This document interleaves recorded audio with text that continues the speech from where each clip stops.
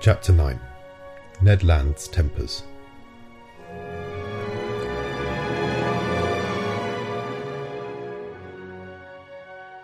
How long we slept I do not know, but our sleep must have lasted long, for it rested us completely from our fatigues. I woke first. My companions had not moved and were still stretched in their corner. Hardly roused from my somewhat hard couch, I felt my brain freed, my mind clear. I then began an attentive examination of our cell. Nothing was changed inside. The prison was still a prison, the prisoners prisoners. However, the steward, during our sleep, had cleared the table. I breathed with difficulty. The heavy air seemed to oppress my lungs.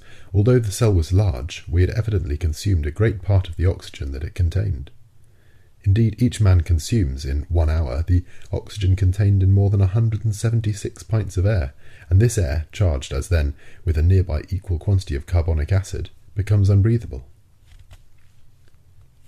It became necessary to renew the atmosphere of our prison, and no doubt the hole in the submarine boat. That gave rise to a question in my mind. How would the commander of this floating dwelling place proceed? Would he obtain air by chemical means, in getting by heat the oxygen contained in chlorate of potass, and in absorbing carbonic acid by caustic potash? Or a more convenient, economical, and consequently more probable alternative, would he be satisfied to rise and take breath at the surface of the water like a cetacean, and so renew for 24 hours the atmospheric provision? In fact, I was already obliged to increase my respirations to eke out of this cell the little oxygen it contained, when suddenly I was refreshed by a current of pure air and perfumed with saline emanations. It was an invigorating sea breeze, charged with iodine.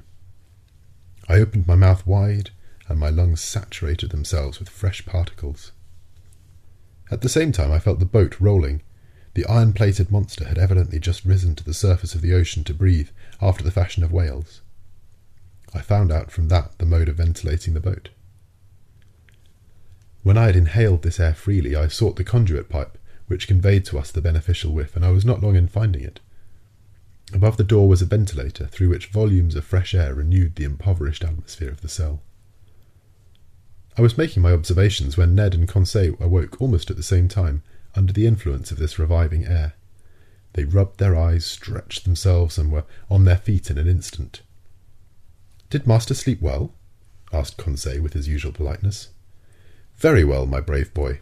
And you, Mr. Land?" "Soundly, Professor. But I don't know if I am right or not. There seems to be a sea breeze." A seaman could not be mistaken, and I told the Canadian all that had passed during his sleep. "Good," said he.